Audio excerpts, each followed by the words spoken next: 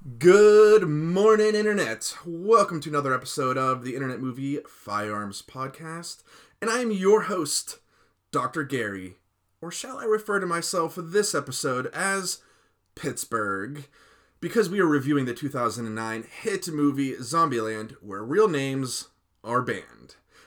As always, I am your resident movie and firearm enthusiast, but as I always say, I am not an expert.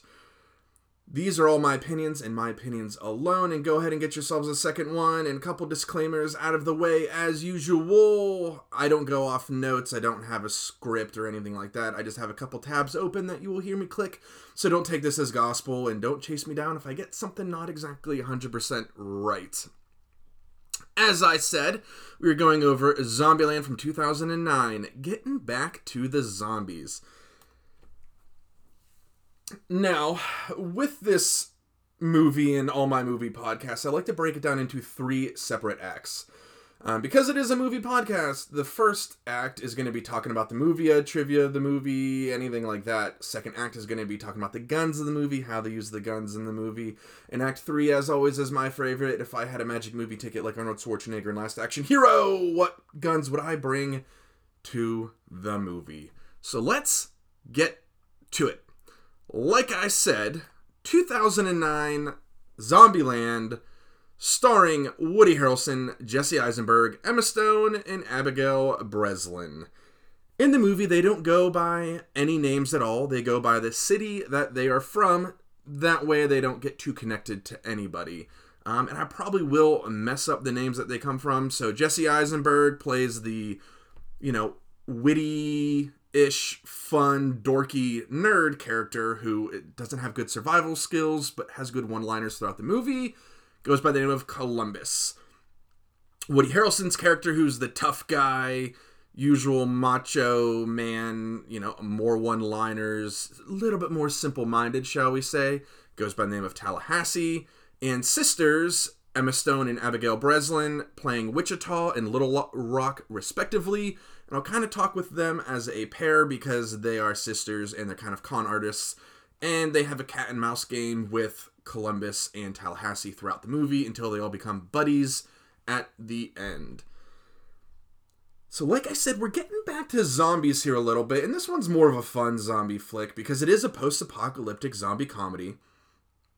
Before I get into the filming too much, it's very lighthearted, doesn't take itself too seriously, and it's a road trip movie, so good, clean, fun, all around. But let's talk about the production a little bit before I get into the plot. So I mentioned that the actors in it do a fine job, their comedic timing is good. I have no complaints as far as acting goes. Obviously, this isn't going to be an Oscar-worthy drama, so you get what you pay for. It is directed by Ruben Fleischer, I believe is how you say it, and this was his first movie, which is kind of cool to see what he's done since. So he did Zombieland in 2009, then he went on to do the sequel of Zombieland in 2019, which for sure I will be getting to at one point. But he also did 30 Minutes or Less, which is I think it's a stoner comedy. I haven't watched that one, but it has Danny McBride in it and Jesse Eisenberg again, Aziz Ansari, and Nick Swardson. But he did Gangster Squad, which I don't think is a comedy. It's been a while Emma Stone's in that one, so I guess he likes to work with the same actors. And he did Venom. So kind of going from this is his first thing, has gone into other things. And it was written by, co-written, I guess you could say, by Rhett Reese and Paul Wernick. They did some other stuff that you may recognize as well. I think this was one of their first big ones. What did they do? They did Zombieland, G.I. Joe Retaliation, which I think is the one where they got rid of Channing Tatum and The Rock becomes the hero, but I don't remember. I'm not really a big fan of G.I. Joes. Life, which is a sci-fi horror movie, but Deadpool and Deadpool 2. So realistically, Zombieland and Deadpool are what you're going to recognize those writers from. So I think as far as writing goes and being funny with the genre, good job. I'm alluding to it already, but as a movie, I give this one, let's go with an A-. as far as post-apocalyptic action movies go, there's fun action, a little absurd, but it's a good time. The jokes, pretty good. I think the rewatch quality is there. I've seen this movie. I own it. It's a buy movie for me. Yeah, I'd say give it a solid A-. If you like comedies, if you like post-apocalyptic zombie stuff, then 100% stream it, rent it, buy it. I think, again, the rewatch quality is there, and that's kind of the key to a good buy movie. So, A- for me. I like it all around. Good acting, good writing. The filming is what you would expect. This isn't an Oscar-worthy movie or anything like that. This is just one that rakes in the money because it had a budget of $23.6 million and pulled in $102 million. So pretty profitable, and I'm really surprised it took so long for a sequel to come out because, as I alluded to, this one came out in 2009. The sequel took a decade to come along. I also like the sequel.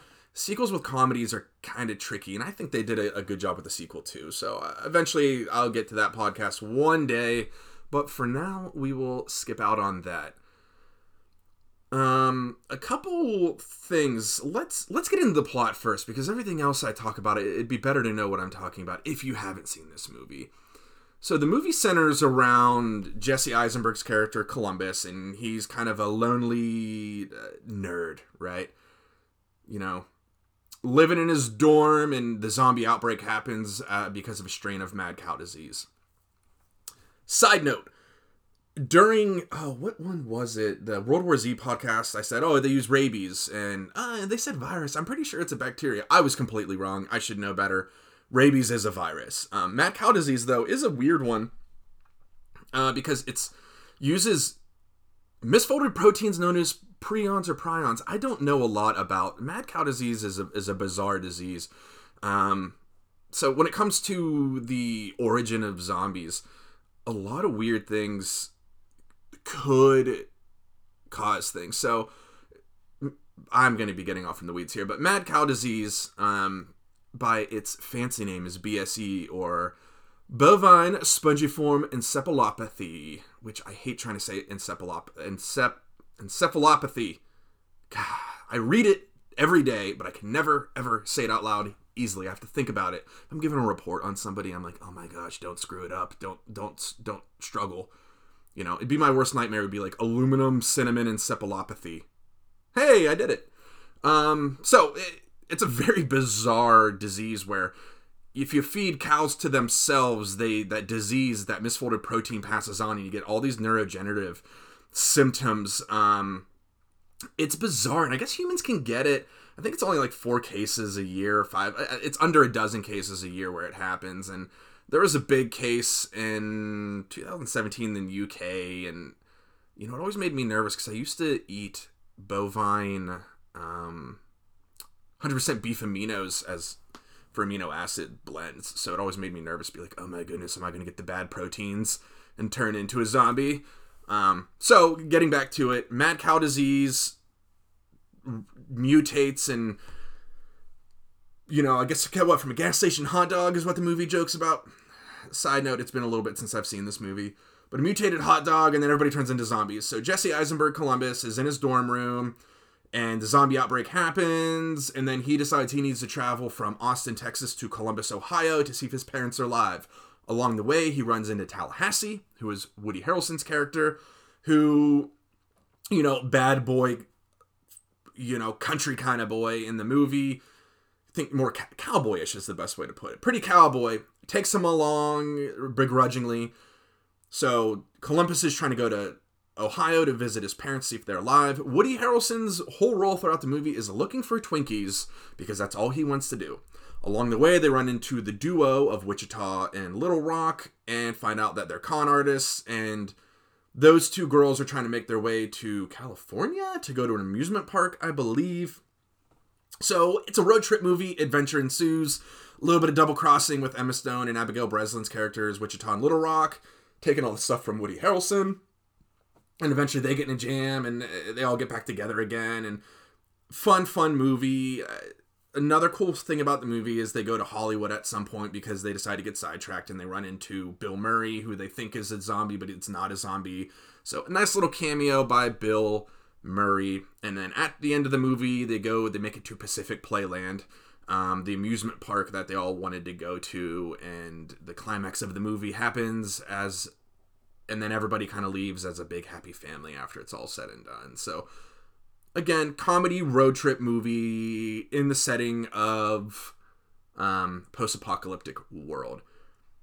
A fun thing about the movie is the Columbus character, Jesse Eisenberg, as a big old nerd, has a list of rules to keep him alive, and it's a shtick or a gag, if you will. But I did find a list of all of his rules. Most of them are pretty dumb. Some of them are good. So I'll go through the list of 33 things very quickly. So number 1, cardio.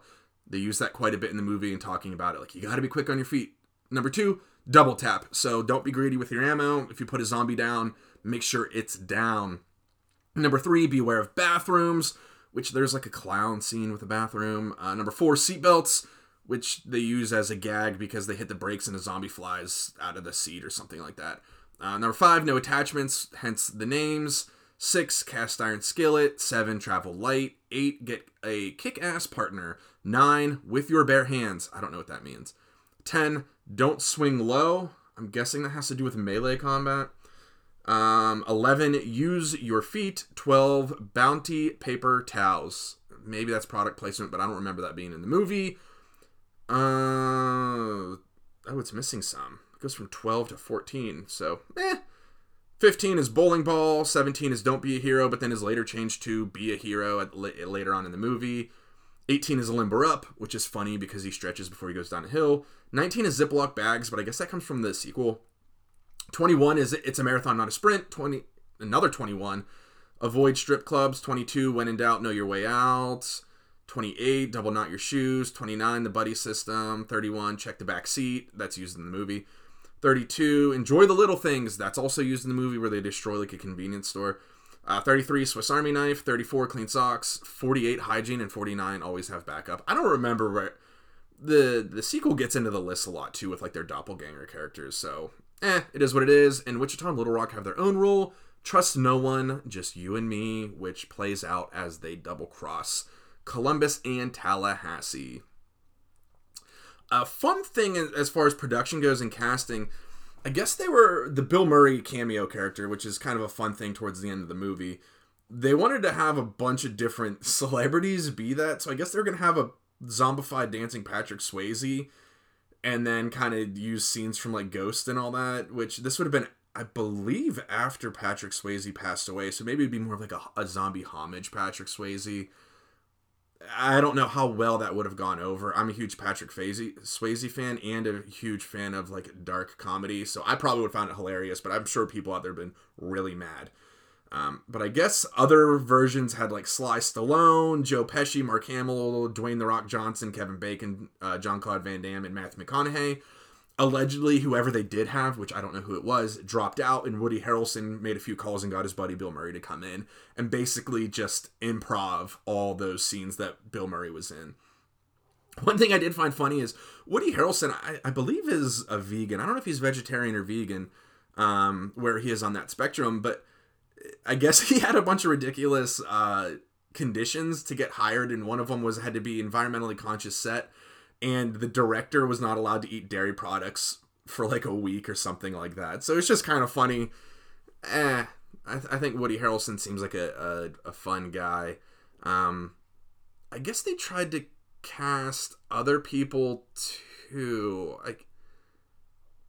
Where was I reading that? I could have messed that up. I want to say they were going to cast somebody else as the two main characters, not sure, but honestly, I mean, I'm not a huge Jesse Eisenberg fan, so I think he did a good job for the role because it was a very self-deprecating role, and I love Woody Harrelson, so I think they were great for the parts. I don't think you could really replace them with anybody. Maybe if you could, it is what it is. I can't see where I read where they were going to hire somebody else. I can't remember who it was. I could be messing that up, though.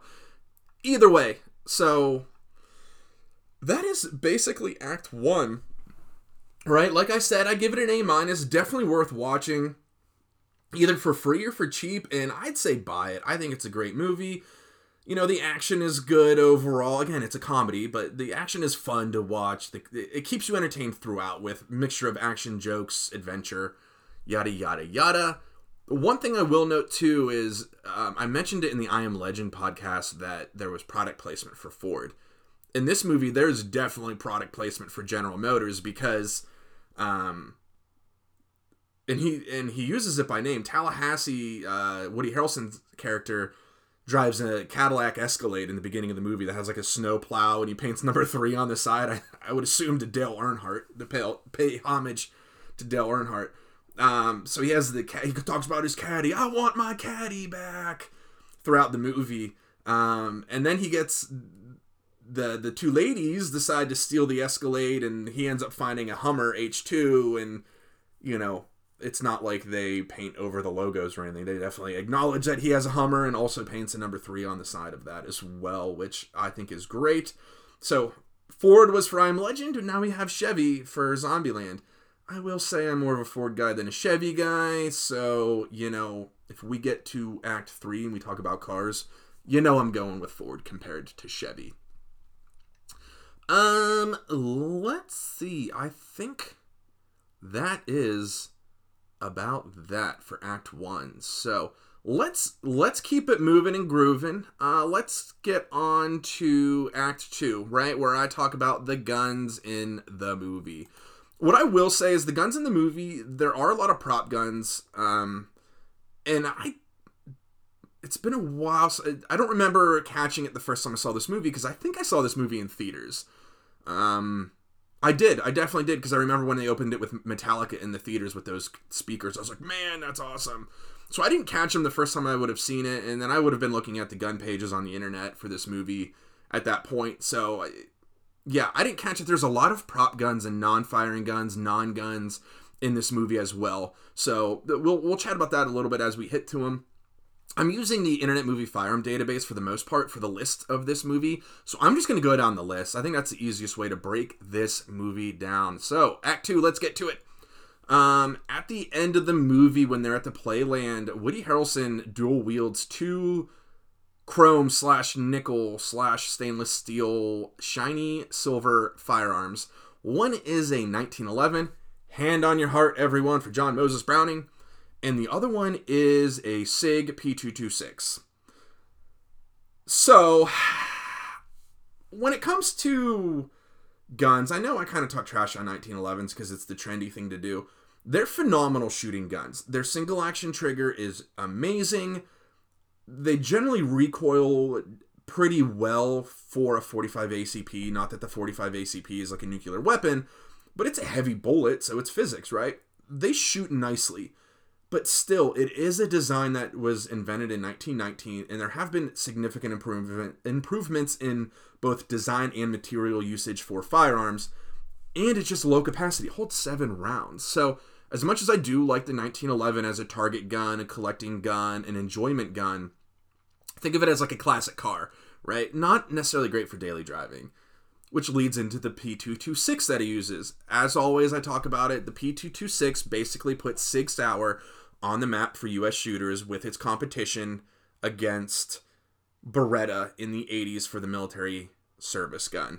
Again, reiterating, there was other guns in there, but those were the 2 leading ones, and everybody says that Beretta won via budget, but I like both Sig and Beretta. So that is what it is. As far as combat guns go, you can't really go wrong with the Sig 226. So, I mean, if I were in this part of the movie, I'd probably want 2 SIGs as opposed to a SIG in a 1911, but all the same.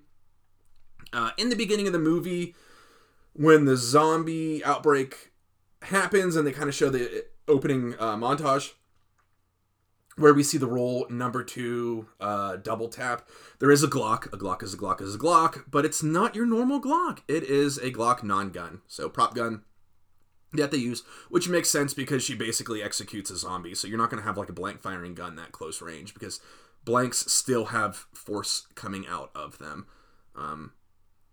Which, a little bit of trivia, so the movie The Crow, which was Bruce Lee's kid, what was his, was it Jason Scott Lee? died, and everybody said it was because he had a blank firing gun. I think what happened was they had a dummy round in a gun, and then they put blanks in it.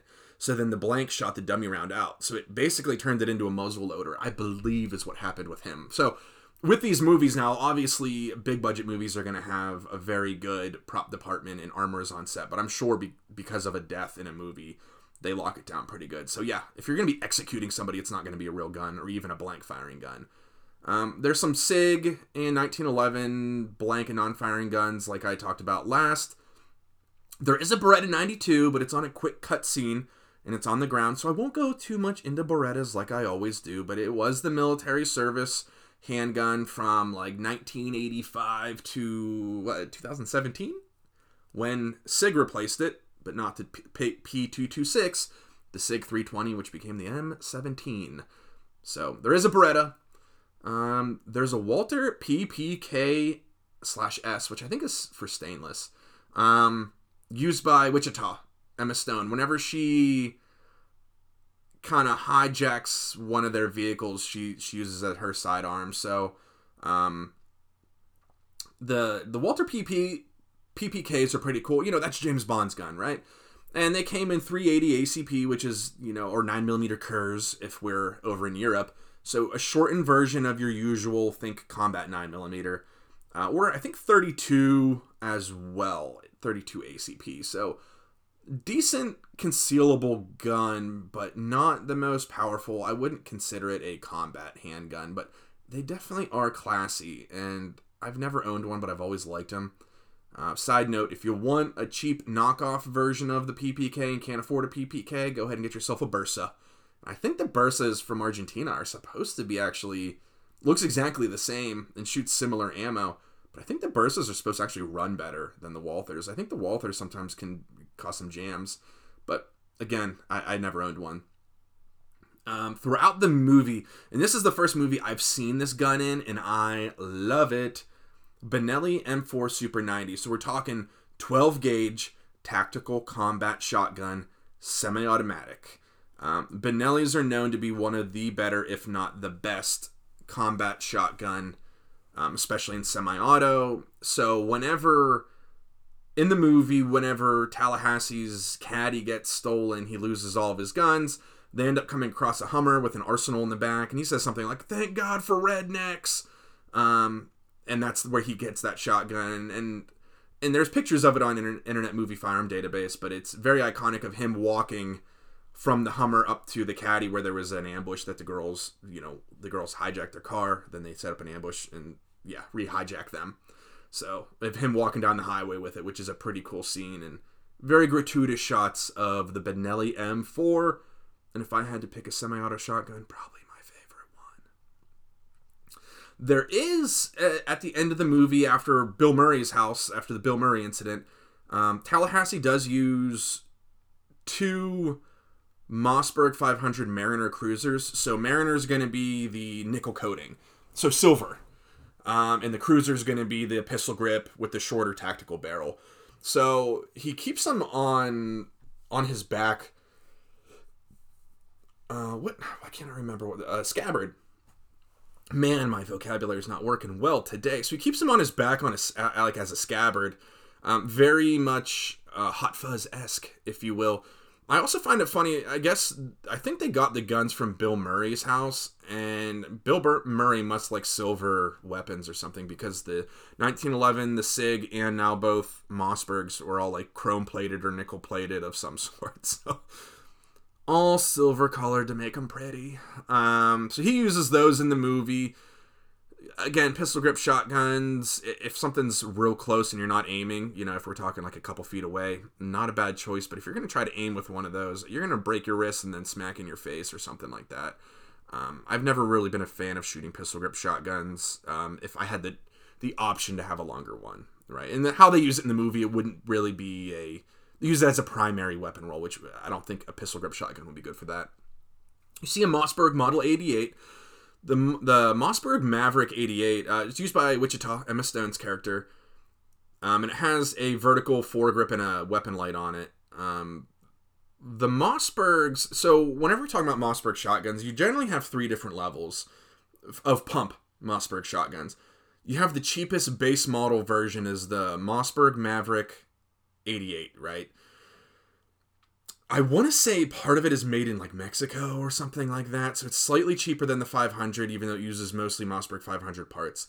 And the safety is slightly different. It's more Remington style. So a great budget shotgun. If you can't afford a shotgun and you don't know what to get, the Maverick 88 from Mossberg is not a bad choice. Then one step above that, not a very big step, but one step above that is the 500, which is kind of their standard, right?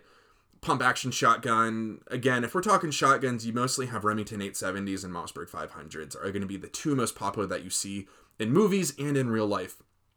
So, you know, Mossberg 88 and Mossberg 500, I want to say there might be like a $50 to $100 difference if you're buying them at the store. And then you have the Mossberg 590, which is a premium version of the 500, and I think it uses metal and different metals instead of plastics or aluminum.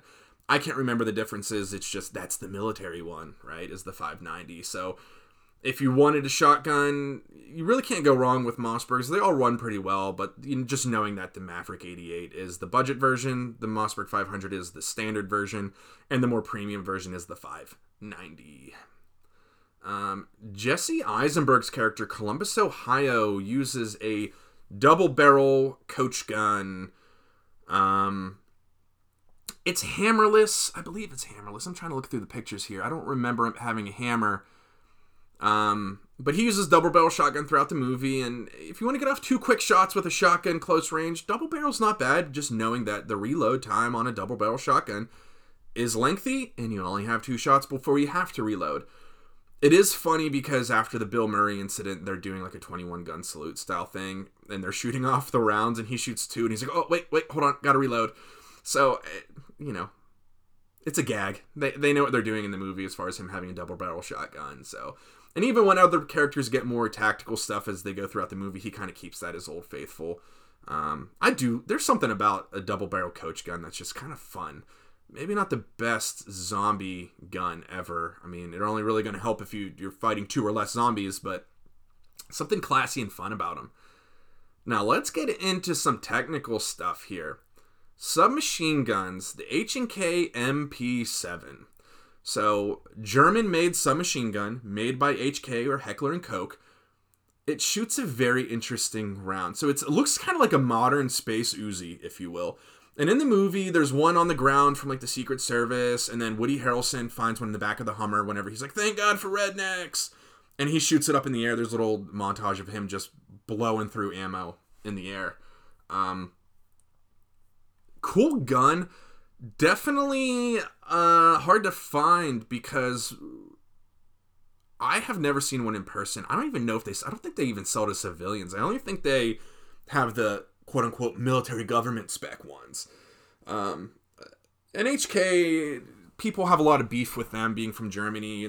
Germany's export laws, I guess, are very frustrating, but H&K generally doesn't give their good stuff to America as far as supporting civilian shooters. So on the internet, you'll find a lot of hate for them towards that, even though they do make good stuff. But the MP7's cool because it came around like with experimental weapons, and the internet tells me that based on the G11, which is it came out, I think in the 70s and 80s. H&K had this experimental rifle called the G11. It looks like a giant square. It looks like an old school camcorder in a way. And it shoot these caseless ammo called the 4.73 by 25 millimeter caseless round, which was like a bullet stuffed into a little thing of like polymer explosives. That's kind of making a comeback again right now with the military. They're looking for various new versions of like plastic or telescoping or caseless ammunition to kind of get away from your traditional like brass or steel casing. So it took some technology from that, and it took some technology from the XM8 rifle, which kind of the XM8 rifle, when I was like in middle school, History Channel had all their gun shows, and they were like hyping this up as the next replacement for the M4, and it didn't happen. And that's kind of based on the HKG36, and it had like plastic melting issues or something like that. It wasn't what it said it was going to be. So basically the MP7 came from 2 like experimental HK rifles, took that technology, put it into a submachine gun, and gave it a special new fancy round where it looks like a space Uzi, and it became whole. The HK MP7 does use a very interesting round called the HK 4.6 by 30 millimeters. So the bullet diameter is 4.6, and the length of the case is 30 millimeter. It's a competitor to the FN. So Fabrique Nationale, they have their 5.7. So the 5.7 came about as like looks like a rifle round shrunk down slightly to fit in handgun platforms, to be like handguns and submachine guns to be better for like armor piercing. So think like Secret Service, you need to get through body armor. We need something like super fast. When it comes to defeating armor, you need speed more so than weight of a bullet. Think skinny fast needles flying out is going to penetrate better than a big old cannonball going slow. So looking at the 4.6 by 30 for the HK or the 5.7 by 28 for the FN, they're competitors. Really, there's nothing else like them other than maybe like the 22 TCM, which I'm digressing. The FN 5.7, there's not a lot of firearms that shoot the FN 5.7 other than the FN 5.7 pistol, the FN P90 submachine gun, and now the Ruger 5.7. And there's a couple AR variants that shoot 5.7. I think CMMG has one.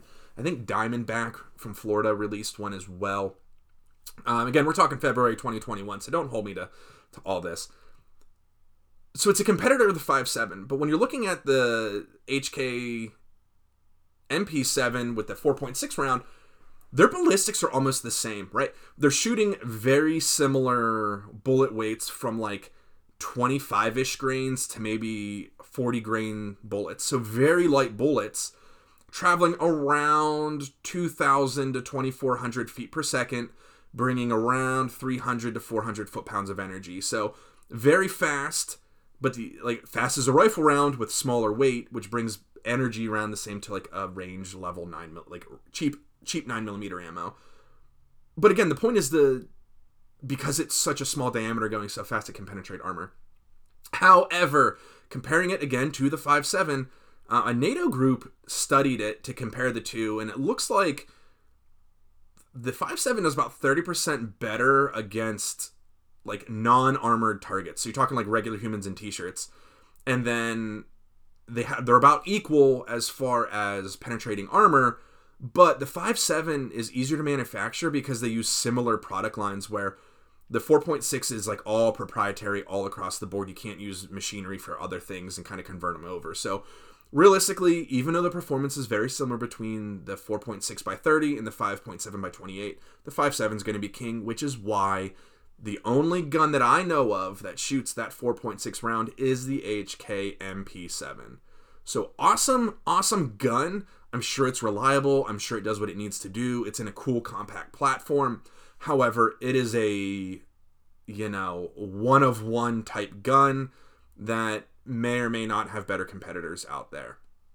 So that's enough about the MP7. Woody Harrelson does use it quite a bit in the movie.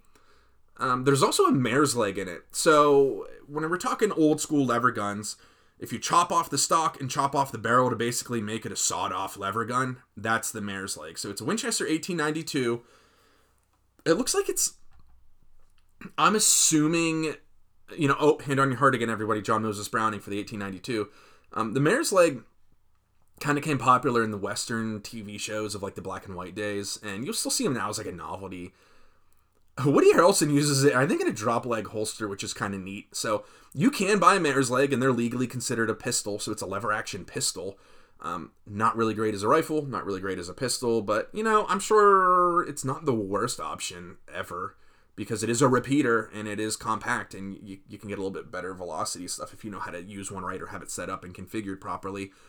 In the movie, they don't talk about calibers or anything like that ever in the movie, but looking at the pictures, it looks like it has a fat barrel. So I'm guessing probably 45 Colt. The internet page says 4440, but I can't see it being a 4440. That's not a very popular thing anymore, especially with reproductions. Most people have gone to 45 Colt now, so let's say it's that. We have a Norinco Type 84. So Norinco is a Chinese weapons maker that we really can't get in the United States anymore because of import bans. You can get shotguns still from China. I talked about this in the War Dogs podcast, if anybody listens to me ramble on about import laws. So it's a Chinese rifle, standard AK, except it shoots a 5.56 by 45, and you can kind of tell by looking at the magazine. It has like a straighter magazine. So it's a 5.56 AK. It's in the beginning during the monologue with the Metallica, not monologue, montage. And on here it says it has the pig sticker bayonet, which I've never heard it called the pig sticker, but maybe I don't really look into bayonets too much. But the Chinese SKSs are the same way. The bayonets that would be automatically connected to the AKs and SKSs from China, they were not blades like knives. They were like triangular spear points. And some people will argue that those are really good because if you do jab somebody with them, you can't stitch like a triangle or star-shaped wound as you could like a blade that would go in.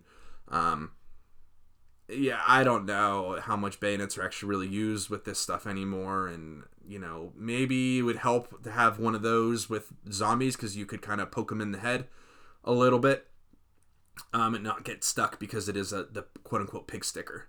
So yeah, Chinese 5.56 AK. There's a Taurus Model 62C takedown. Now the Taurus 62 is based on the Winchester 62. And the Winchester 62 is based on older designs. I want to say they're also John Moses Browning. Don't quote me on that. 1890 and 1906 models were replaced. And then in, what year was it? 1930s?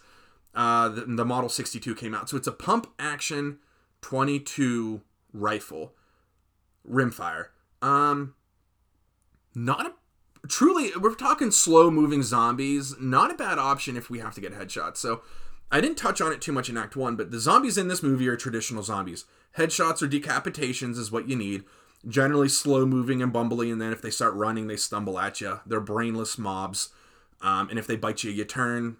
So, when it comes to headshots and all that, the 22, maybe not a terrible choice. Maybe not be my primary, but like if we're driving in a Caddy or a Hummer, where I have a lot of room, not a bad option to keep. That way you can kind of take some little bit longer distance shots, take your time, get headshots with light, easily available ammo.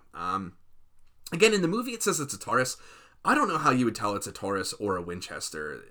It looks exactly the same, so maybe it's a Taurus, maybe it's Winchester, maybe somebody knows something I don't know.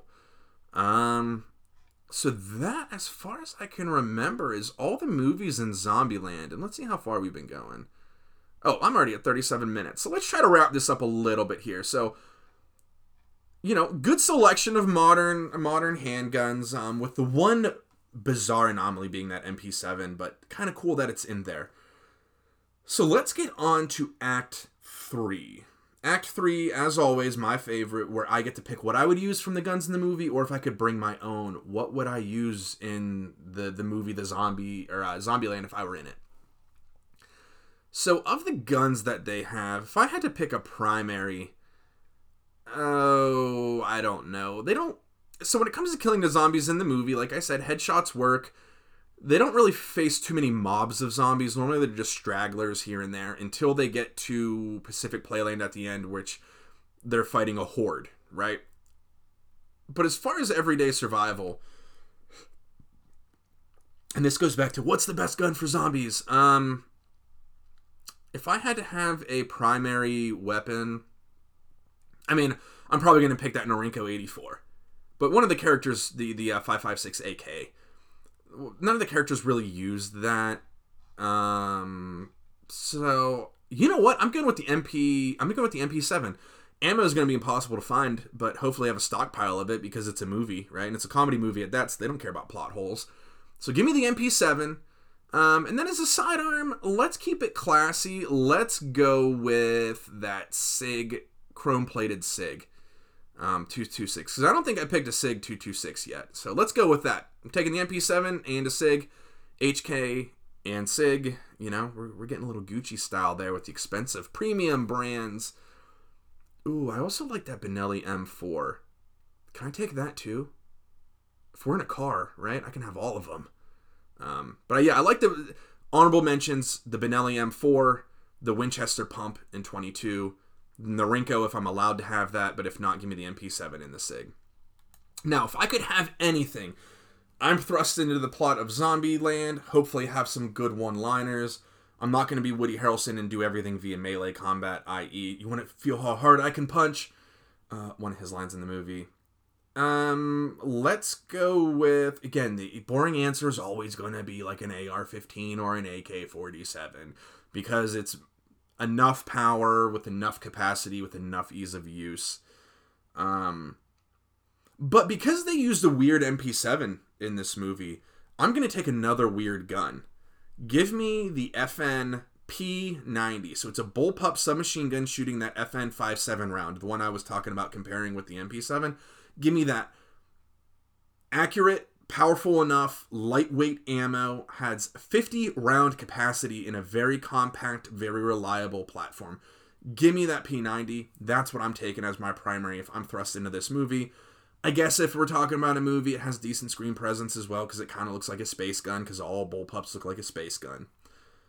Now, if I had to have a sidearm, the FN57, I've shot them before. They shoot pretty well.